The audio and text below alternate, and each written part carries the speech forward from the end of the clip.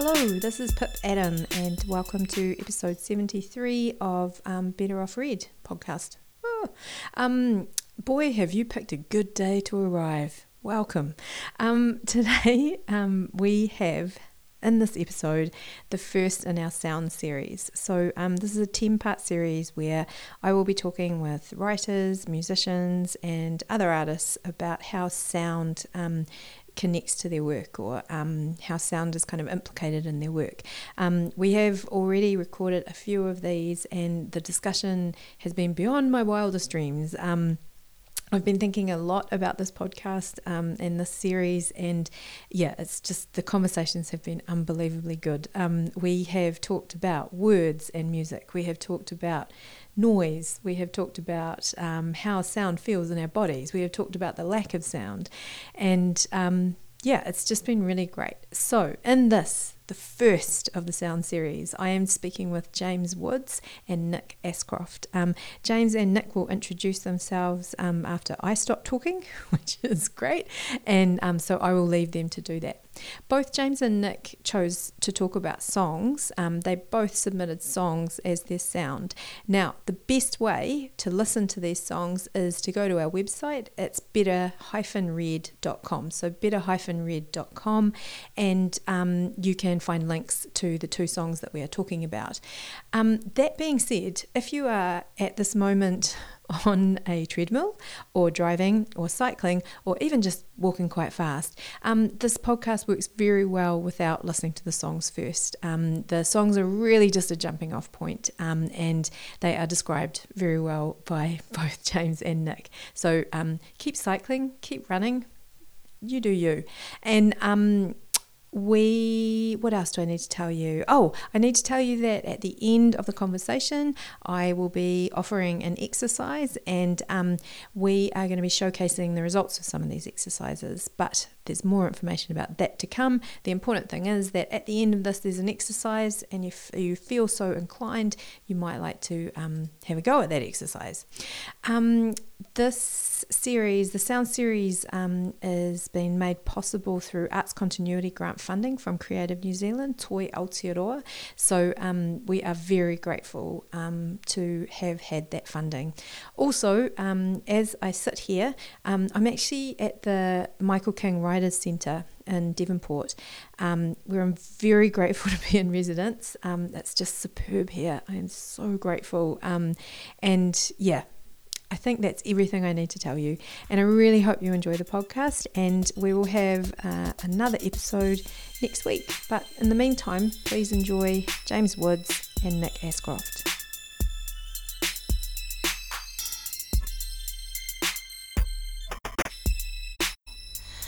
Okay, here we are. This is exciting. How are you, James? I'm good, thanks. Oh, that's good. How are you, Nick? I think I'm very well. It's got to be a good day then. It's got to be a good day. Okay, so today you have both generously given us two amazing songs to look at, which I'm quite excited about. But I wondered if before we started that, if you would like to introduce yourselves. Should we start with James? James, would you like to introduce yourself? I'm James Woods. I'm a musician and sound engineer. Do you want to talk about what bands are? Do you want to talk about a band you're in? Yeah, okay. I play in a band called Beast Wars. I play bass for them.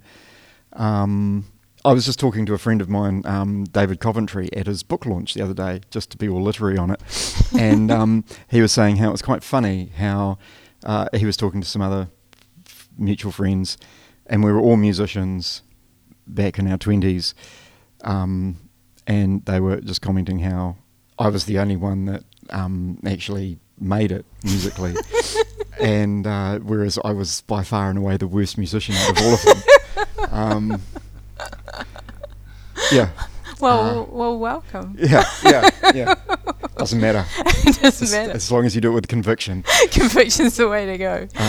And I'm a sound engineer, and I've been manipulating sound since I was 13 or 14, recording a guitar on a cassette deck, So music is, one of my earliest memories is playing records on a little portable record player that we have, and listening to my dad's cassettes on headphones at the age of 4 and 5.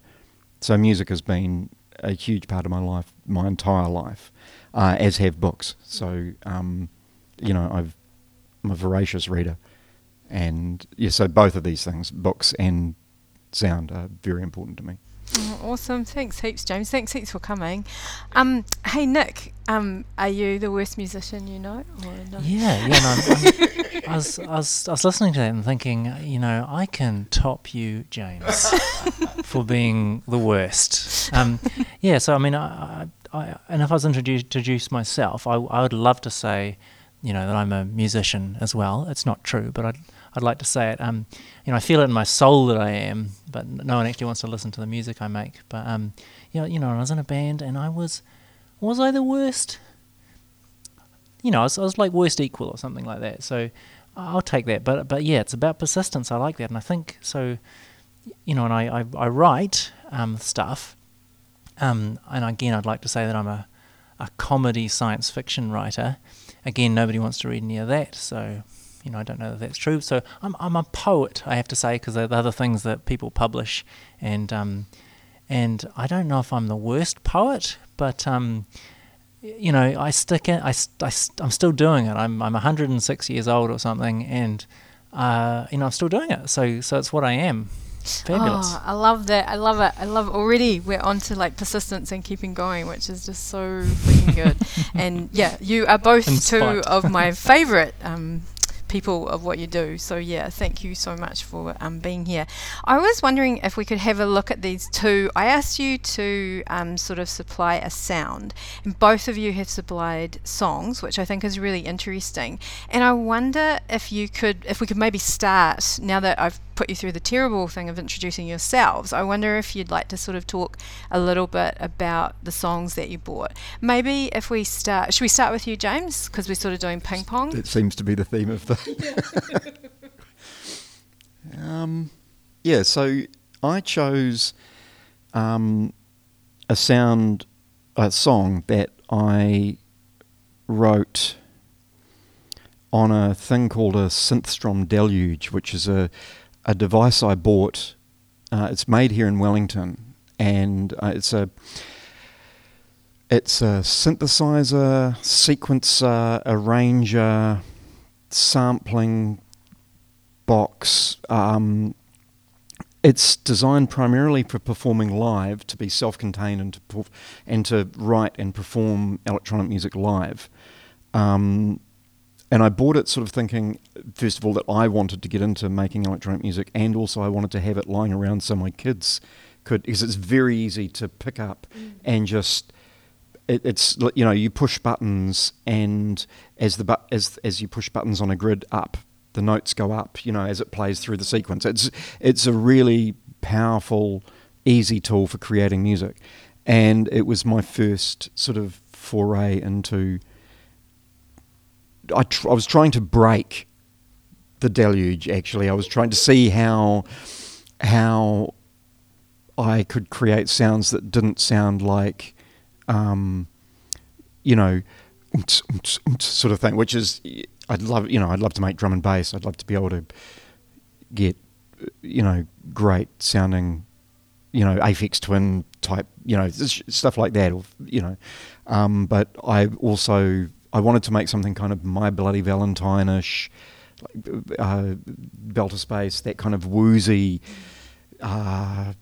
feeling disoriented. And so it's the first piece I wrote on that I felt good about. And I took it to my friend Matt when he was going through chemotherapy, and he was a singer in Beast Wars. Beast Wars had stopped at this point, we'd broken up. And but he was going through chemo, and I took it round there to, we were just kind of making music.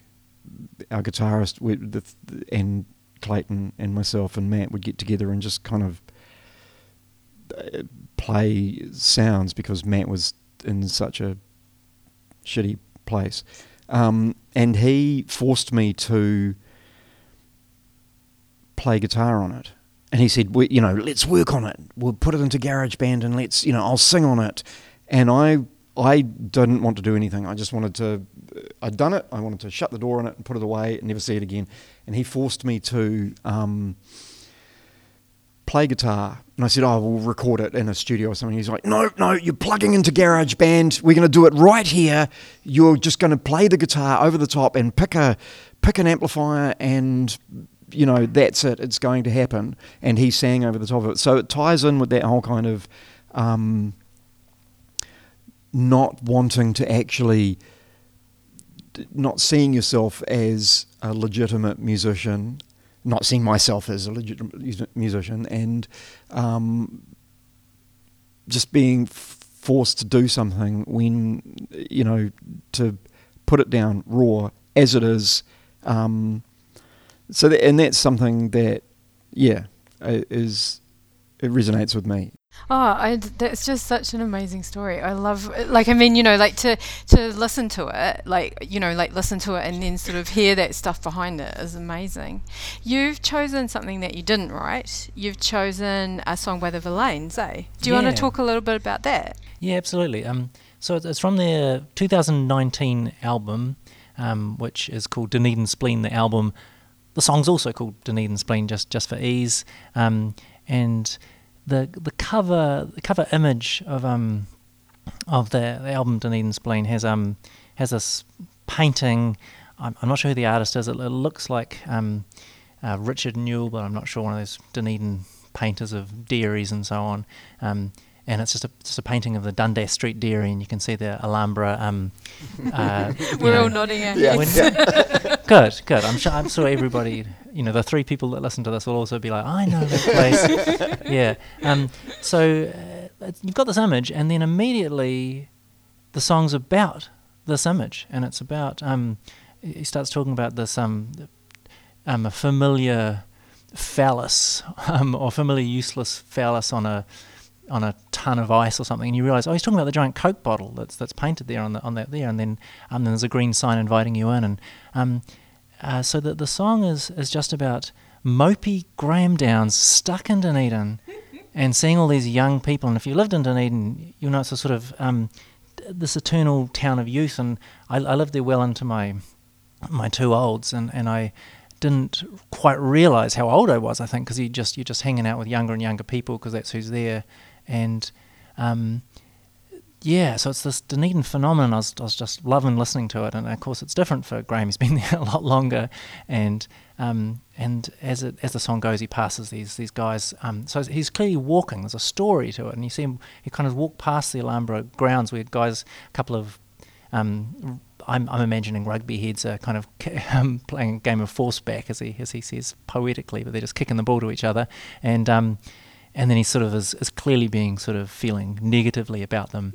And then you hit the chorus, and it's Downs, you sad old fuck, is the main line of the chorus, and each time, so he passes someone different and sees something else, and he sees this woman who's sort of scurrying away to do her classes, and it feels like he's maybe a little creepy towards her. There's an element of that anyway, and then he goes, Downs, you sad old fuck.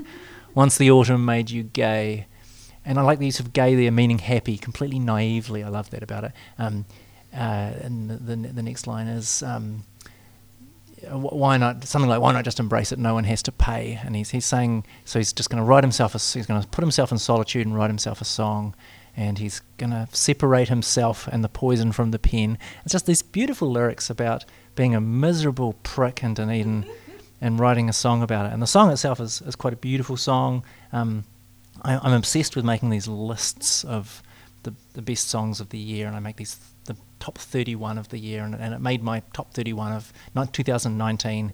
And I was going to give you a song from 1979 because that's the year I've just researched psychotically for the last 5 months, and I've just finished my top 31.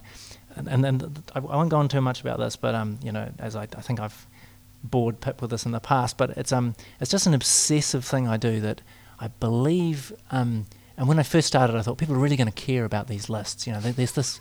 My taste is Shazam.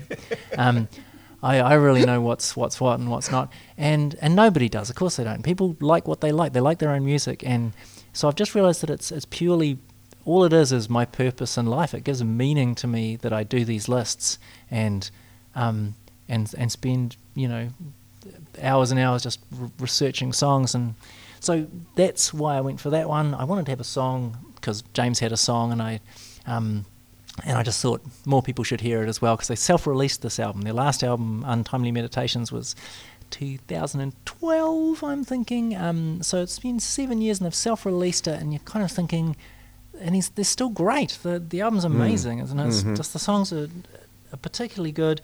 Some people really get worse with age, and I mean, you can all think of plenty of artists like that. And then some don't. They just they keep it. Whatever it is they had, it's something you'll always have. But he was old when he was young, wasn't he?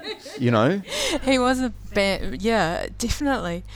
This really interests me, like this idea that the narrative form of a song, the arch that it takes, and like the arc, sorry. But this idea, and definitely in the song that you chose, the Verlaine's song, there's the journey of the walk, and it seems held together by that. But I think, James, you talked about the words in Neon Cross. It was more around that bell toll sound or something? Well, it was originally called Church Bells, because I'm full of imagination. And it sounded like church bells to me, but, it was like woozy church bells. And yeah, Matt came up with some, his words come from lots of different places. But he told me, I asked him specifically where they came from, and it was, part of it was whatever happened to the neon cross, and that was a neon cross outside our recording studio where Beast Wars was recorded. But, and that sort of tying back to the church bells that I told him about. But as I discovered when I asked him, it's about waking up in a room in Melbourne in winter, and there's a crow calling, and there's wind chimes, and that's what he heard, the wind chimes in it.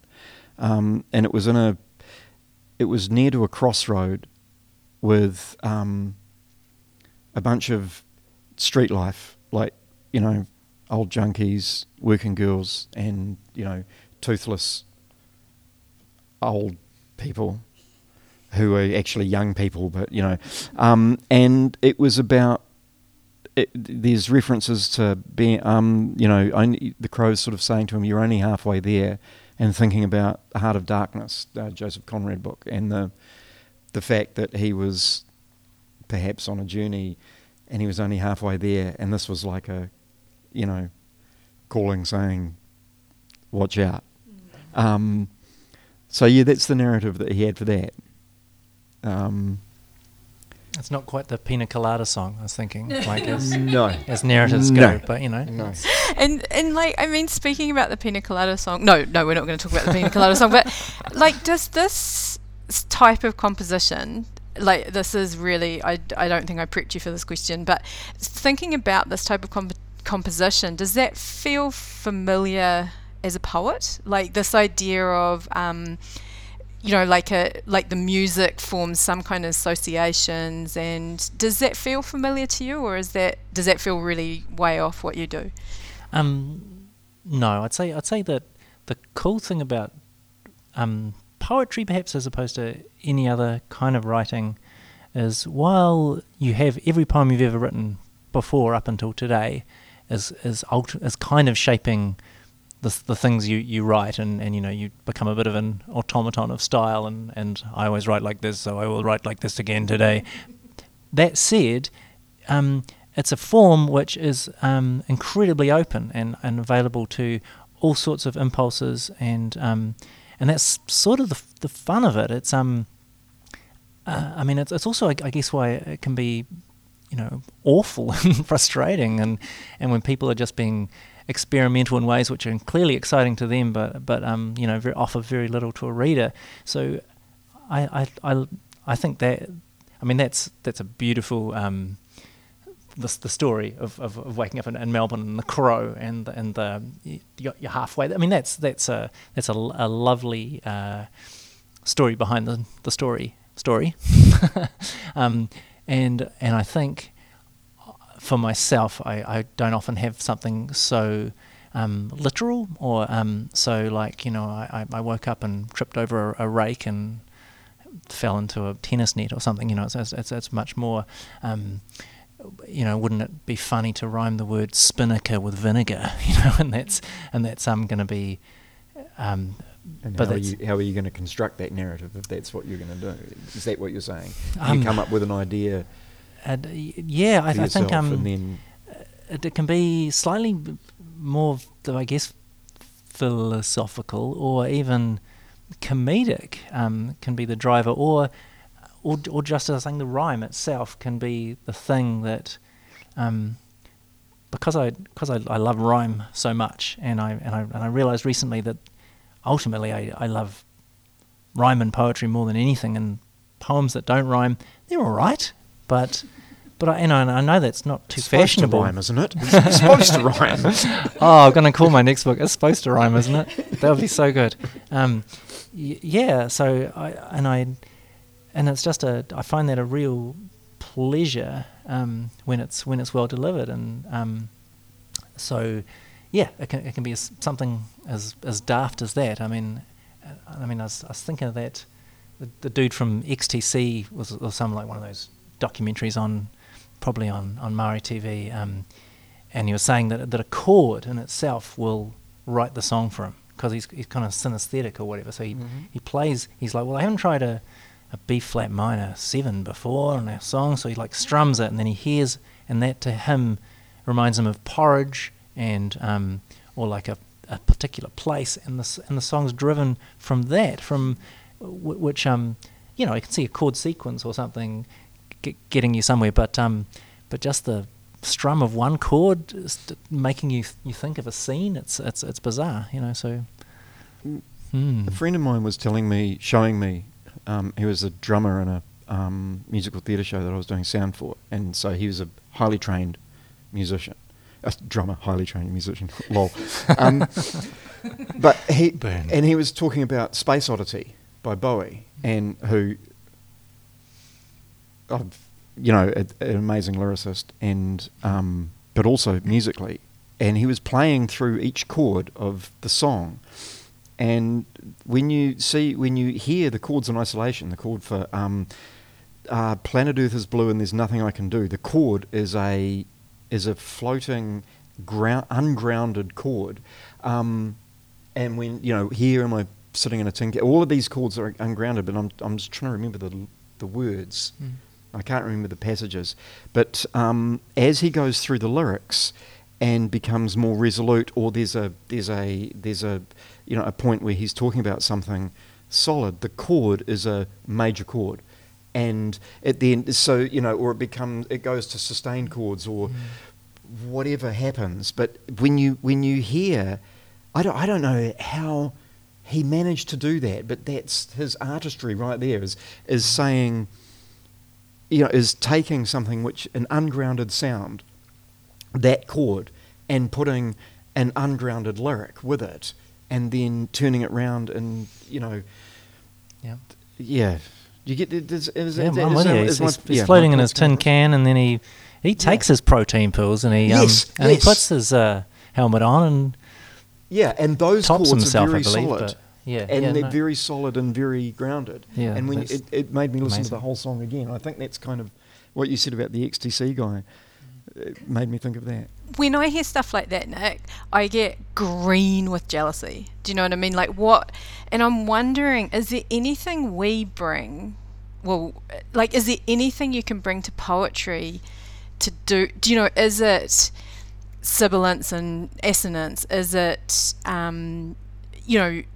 Is it rhyme? Is it a particular type of meter? Is there anything we can do to mimic that? Yeah, no, I mean, that's why people like music, you know, and nobody likes poetry. No, it's not entirely that. There's things, and I think the cool thing about and it's a thing I've often said, but I was really moved in Cilla McQueen's In a Slant Light book when she was talking about being a poet in the 80s, and and it was all about how they were all in drama as well, and they all did visual art, and they all did music, and they did sound collages, and it was just kind of this being in a sort of artistic community and doing stuff, and there was much less sense of you're siloed in here and you're doing that, and so, and I think sometimes it really pays just to remember that if you're doing a poem or whatever, it doesn't mean you can't shove a violin in, or or have the show ponies performance, for instance, as an example. There's you don't need to be restricted to that, but at the same time, just literally taking your question, I think you can have multiple voices, perhaps, in a poem that are doing different things. You can have the shape of the poem on the page representing a very physical, concrete thing, or a metaphorically taking you in a certain way, and I think with line breaks and things like that, you can shape a reading, and you can have physical metaphors of the shape of the poem and the shape of the line breaks, and the punctuation even, or go all Apollinaire and spread it out all over the page. So there are physical things that you can do in a poem which are separate to the words and the sound, which act a little like music, but really it's not as good as it. But yeah. I don't know. There's a part of me which has always thought of poems as being the absence of anything except the words. And it's, some of my favourite poetry has had words, sounds put to it. I remember seeing Kate Tempest at the MFC just recently, and that was incredibly powerful, but I'm not sure it was more powerful having the sounds with the words. I don't know. And I think there's a very, like her, for example, there's a really clear difference between the stuff that she does that's almost hip-hop and the stuff that she does that's writing it down. So, yeah, I'm thinking of things like E. Cummings, who I love, and you can't get him on Kindle because you can't put that. You can't. It's about how it looks almost. Not even how it's read. It's how you read it to yourself in your head, and there's something kind of other with poetry, which is not narrative. It's unto itself. It's kind of, and so maybe like you say, nobody likes poetry, but everyone likes music. But maybe it's because it's more difficult. You have to, I don't know, you have to work harder. But then we've got Spike Milligan, who I love. I loved it when I was a kid, and so I don't know. I'm reading a lot of Dr. Seuss at the moment, and I realised just what a massive influence he actually was on me. And as I read through it, just that, and just some of it, just so beautiful and so excellent. And it is often it's poetry, really is. That's what I'd call it. So, it's an interesting thing with Graham Downes. Look at me bringing it back to years ago. Bumped into him while we were trying to hawk the literary journal Glottis that we were trying to sell in the student union, and I asked him, it would be great to have some of your poems in there. Could you submit something? And he was very he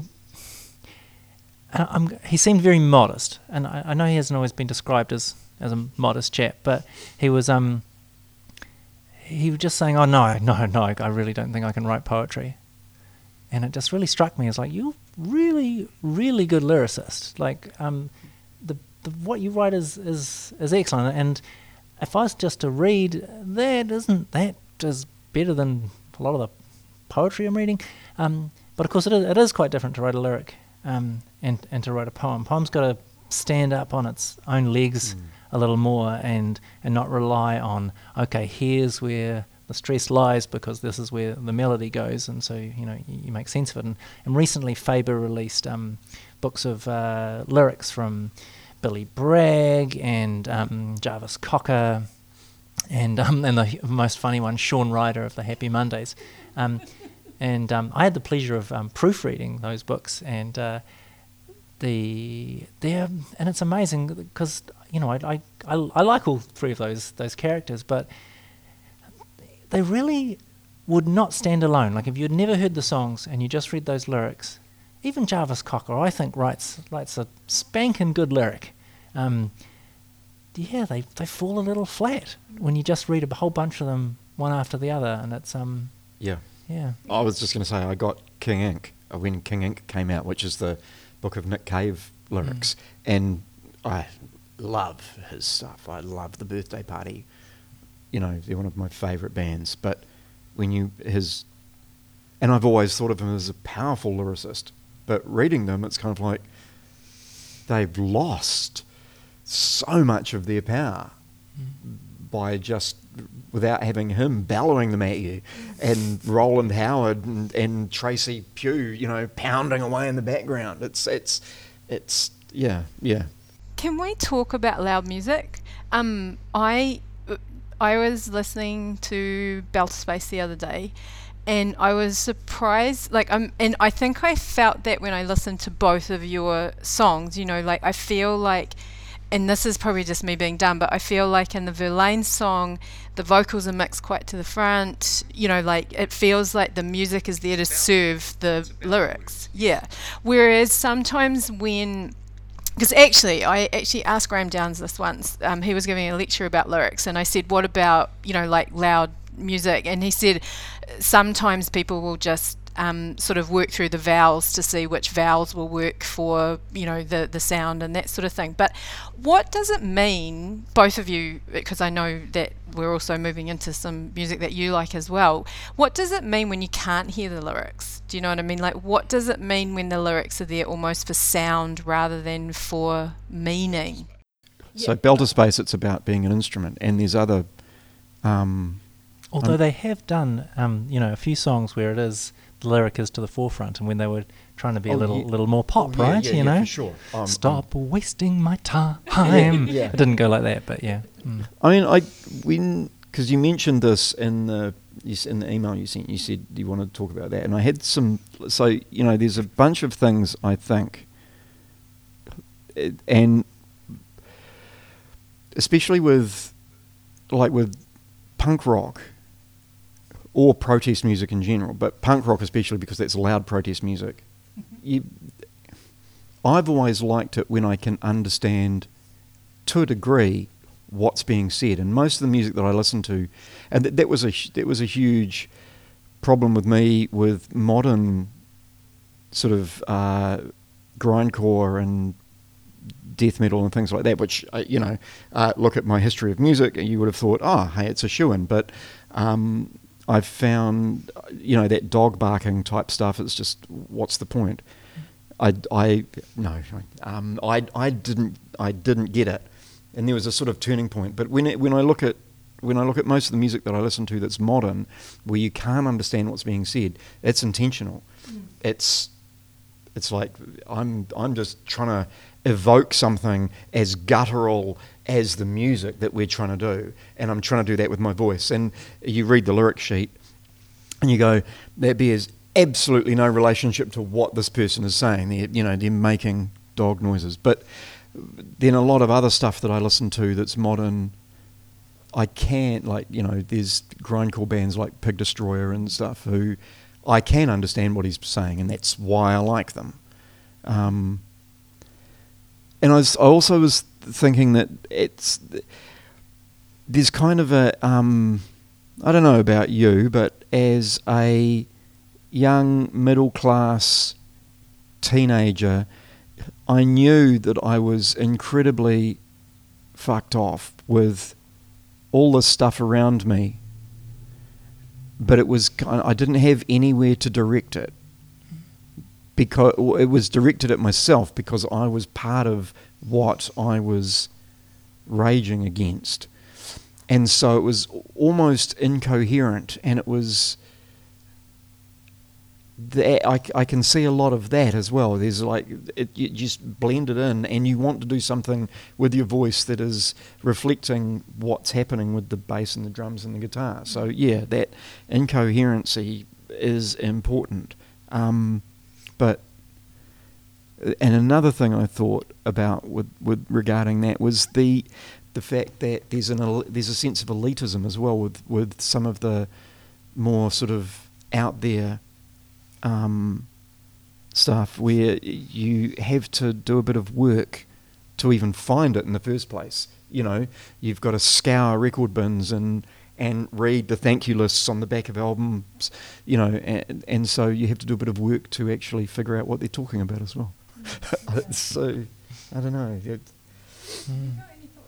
Yeah, I mean, I like it as a question because I almost want to ask that question while thumping my fist against a table, you know, why can I not hear the... But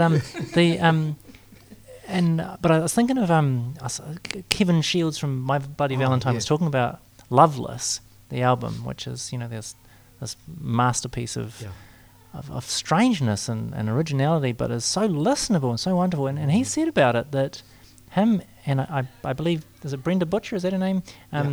They worked really hard on the lyrics, that they just spent hours and hours getting the lyrics tickety-boo.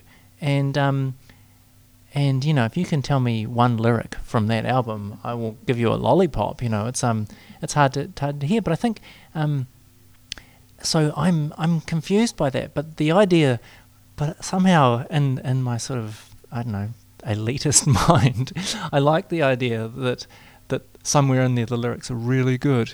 But even him saying it might have been just a complete lie. You know, like actually I just said the word puppy over and over. And you, but I think also if you when you see live music, in particular, and the live music when I was going a lot, which is probably in the 90s now, I realise it's very common that in the mix you can't make out the lyrics, and so it becomes normal, I think, and I'm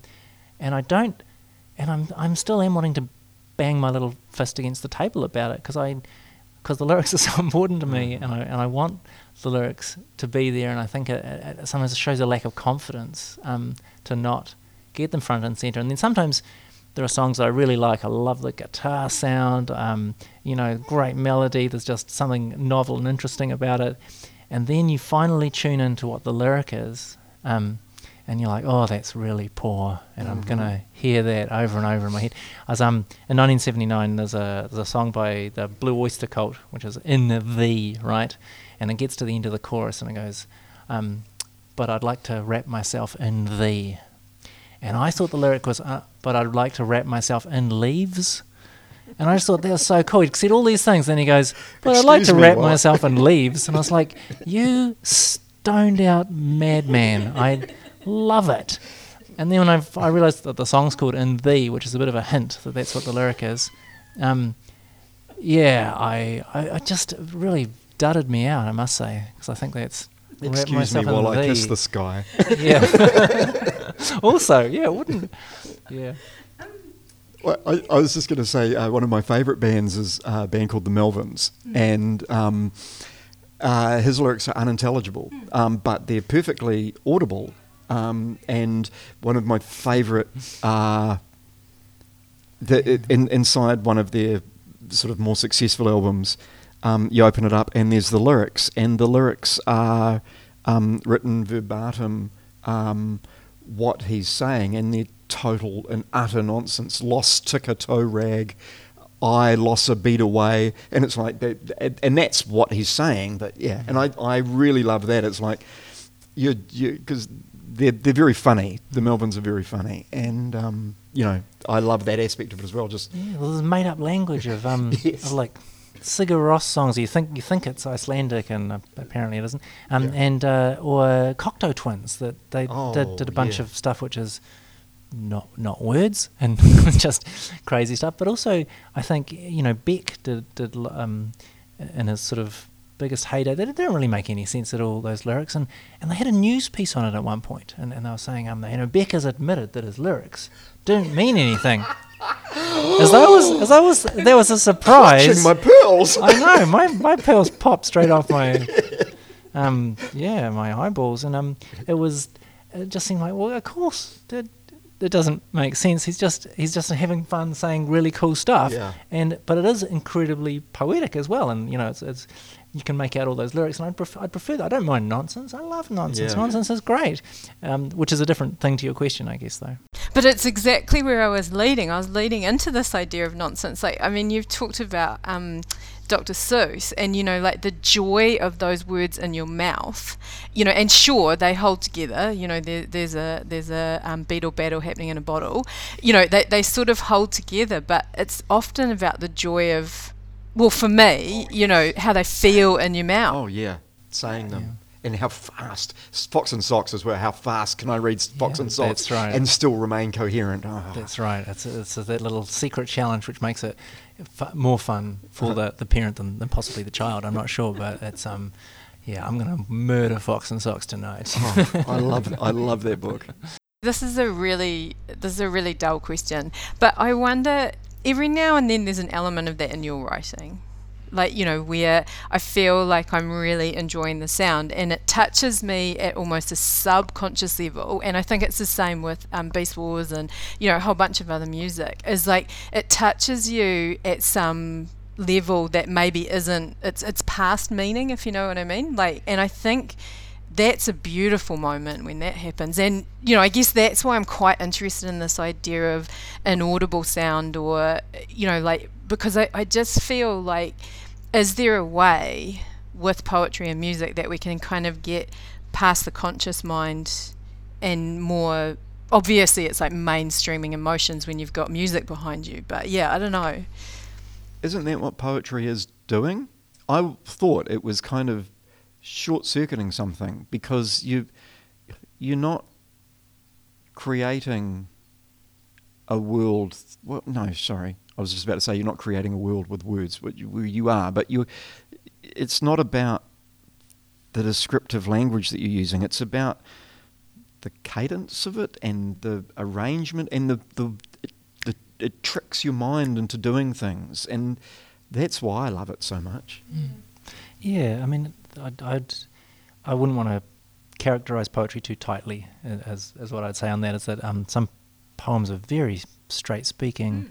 And that can be absolutely glorious as well, or tell a very simple story, and there's this run of poets at the moment who are doing a form of confessional poetry which is really likeable and it's very communicative and funny and okay, so I guess I'm just was then talking about Freya Daly Sadgrove, but there are, it feels like there's a thread of poetry now which is less about being artsy or vague or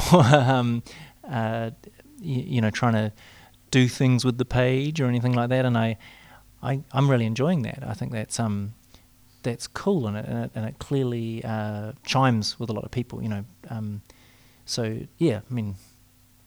Totes agree, but there's like there's a range when it comes to that stuff. But yeah. I just had a flashback to, I think, one of the first times I saw you read, and I remember it was one of those moments where I thought, holy shit, you can do this with poetry. And I think it was a poem, it was called The New or something, and then there was another poem about which was about winds. It was kind of like somebody saying means testicles, yeah. It was a killer.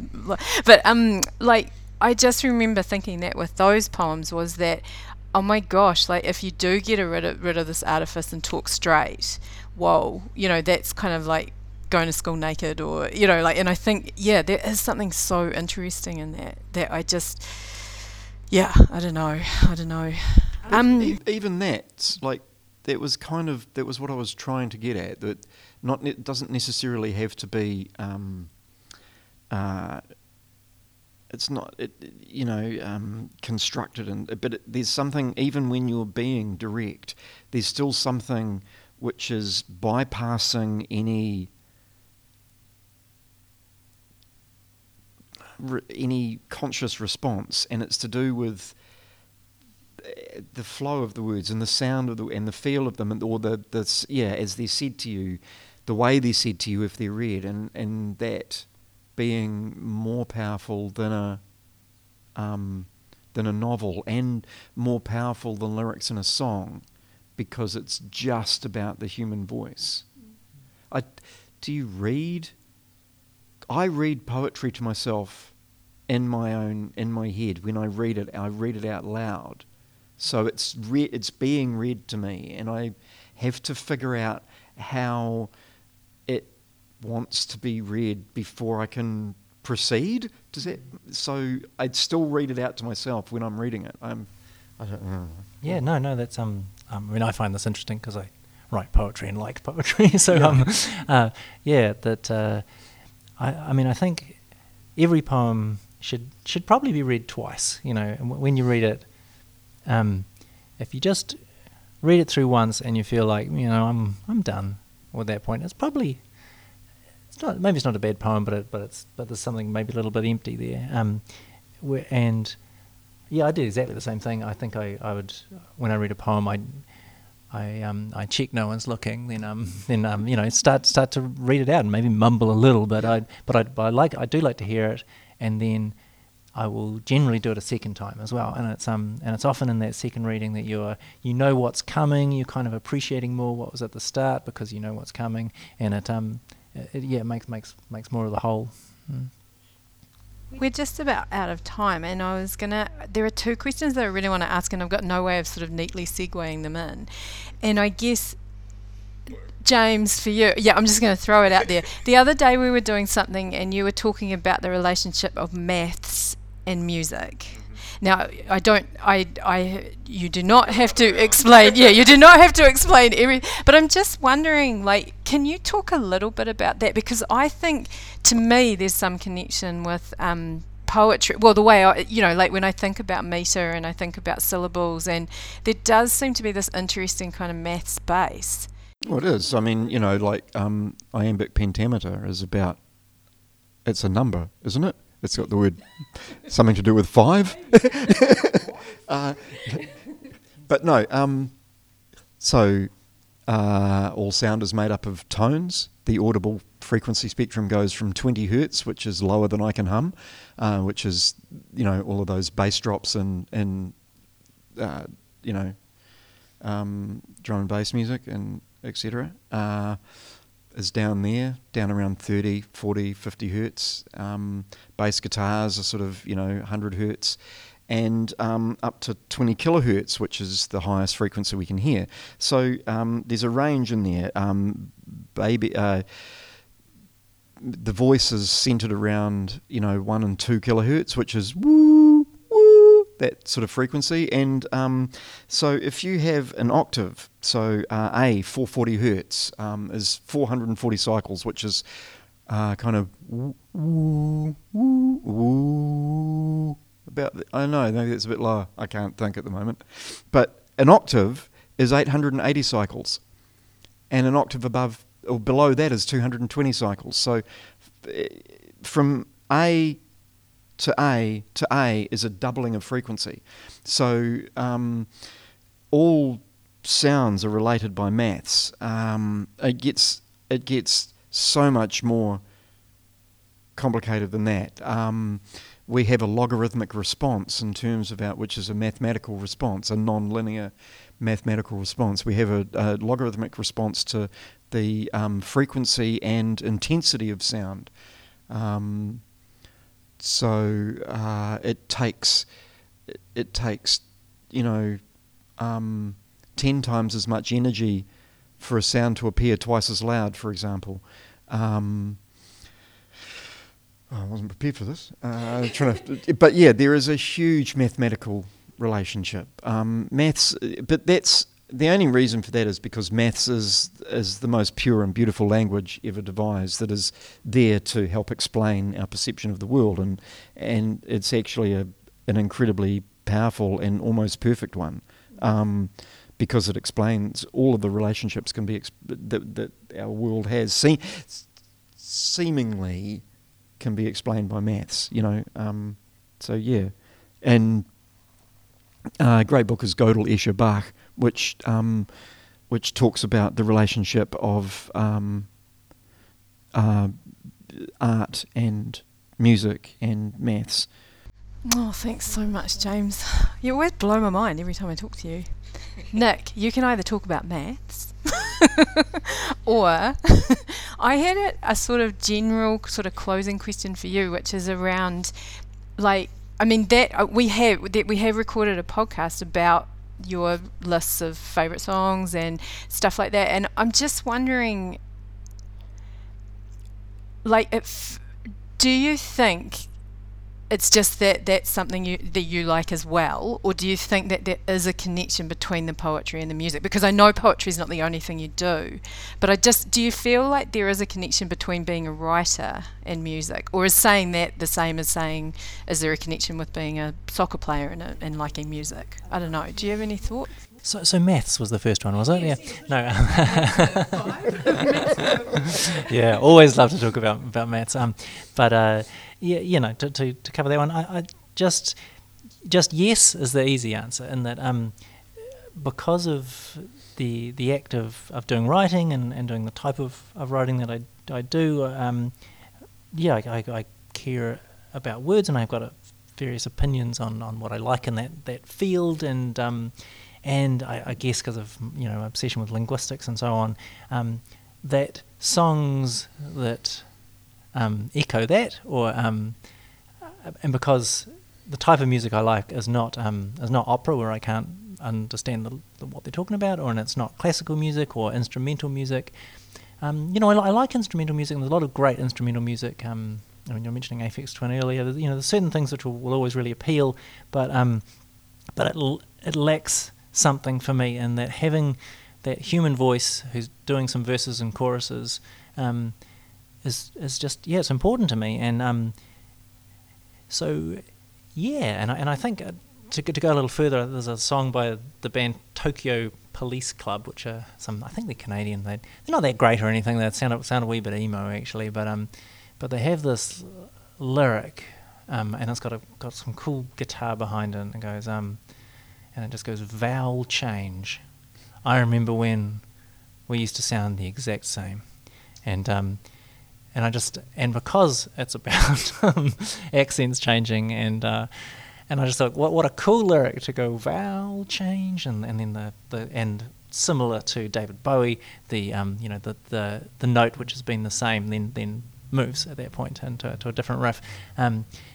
So yeah, love it, and I can't really say anything too deep about it, and that's what is cool about music as well. It's like you just love it, and I like being a fanboy. I have a similar thing with the films I like. I don't need to be deeply critical or explain why I like it. I just do, you know, and that's the way my lists work. Is that it's like they shoot horses, don't they? Dance off, where I keep listening to songs over and over and over and over and over until I realise I could listen to this song forever and I'll still love it. And that's the yardstick. If I can do that and I still like it more than this other song, you know, it's like, which one's going to fall first? You fell first. Richard Hell and the Voidoids. And that's how it goes. So yeah, but I'd have loved to have covered that maths question, because it's almost like the puzzle and the maths is what makes it interesting. That's what I loved in writing music, and that's what I love in why I write metrical poetry as well. It's the joy of maths. Oh yeah. Yeah. I've just got to say, what about Mogwai? Yeah, no, and people say this to me. It's like many of my things that I won't like. I don't like fiction written in translation. It's like, well, aren't you just holding yourself back from a whole bunch of stuff just to have a fancy opinion? And same with Mogwai and you know, a few other bands. Yeah, I can appreciate it and I like it. Yeah, Mogwai's super cool, but yeah. Oh, this could go on. Hey, just to finish up, yeah, a good sing-along. Sounds good. Hey, just to finish off and to totally expose ourselves, I was wondering what the last song you listened to that wasn't the two that we've talked about are on here. I was just trying to look through. I was listening to the Hamilton soundtrack this morning, so that's a bit, I don't know, I feel a bit embarrassed about that, but I really enjoyed it. What's the last thing on your playlist? Flipper. Oh. It's quite funny. I was having a conversation with a mate of mine. He sells audio gear in Australia. And we were talking about, all of our different pairs of headphones. Well, I've got lots of different pairs of headphones. And, how hi-fi they were. And I just realised I was walking along listening to the incredibly hi-fi sounds of Flipper Live, which, if you don't know Flipper are not hi-fi. But at least the headphones captured that. Yeah. Oh, and God, you can hear the words too. Wow. The words are very important with Flipper. If I can't be drunk, I don't want to be alive.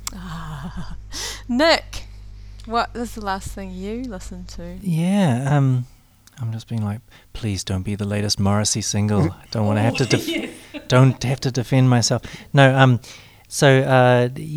currently listening to stuff from 2020, having finished the other thing, and I think that the last one there, it was on shuffle, was Rumbler by Black Lips. Black Lips are sort of a cool, swampy, rocky, weird thing of indie, Lynyrd Skynyrd. I don't know how you describe them, but they've got something that really appeals to me. And is this a cover? I don't know. Ride, Rumbler, ride. Does that ring a bell? It's one of those lyrics that you just think this song must have existed already. And I love songs like that. And Yeah. Someone wrote that, didn't they? The wedding present. That's right. Yeah. That is just amazing. I love, one of my favourite things about this conversation has been the way we've talked about woozy rock, we've talked about swampy rock. Yeah, it's just been great. Yeah, this is great. Try to write about music is hard. Thank you both so much. I really appreciate it. You've been awesome. Thanks. Right, the exercise, woohoo! So in this discussion we talk a lot about rhyme. Rhyme is the sort of strange thing that happens where words sound like each other. So the most I don't know what you'd call it. The most extreme form of rhyme is where you rhyme one word with itself. So you might say that, or cat and cat. And then at the other end, we have slightly more subtler forms of rhyme where maybe the only things that are in common are the vowel sounds, or maybe even if we get even further out, it might simply be the consonant sounds. So the exercise is simply this. What I want you to do is turn on a recorder. Probably it will be your phone, but it might be something else. And I want you to say the line, I listen to a band called Flipper. And then I want you to just riff off that. So just like give us a second line, a third line, a fourth line. I was thinking that it might be fun to try and keep going for 1 minute. But just with this idea that what you're aiming for, what you're trying to reach for is that end rhyme with Flipper. Now, don't forget about half rhymes and all those weird rhymes in between. It's a rhyme when you say it's a rhyme. That's the Pip Andom School of Rhyme. The other thing is, don't be afraid to change the end sound completely if you find it feels right. Like it may end up just feeling right to change that just to change that last sound. So there you go. Turn on that recorder, say the line, I listen to a band called Flipper, and see how far you get. I'm really looking forward to it. Save it, because maybe you might like it. Thank you.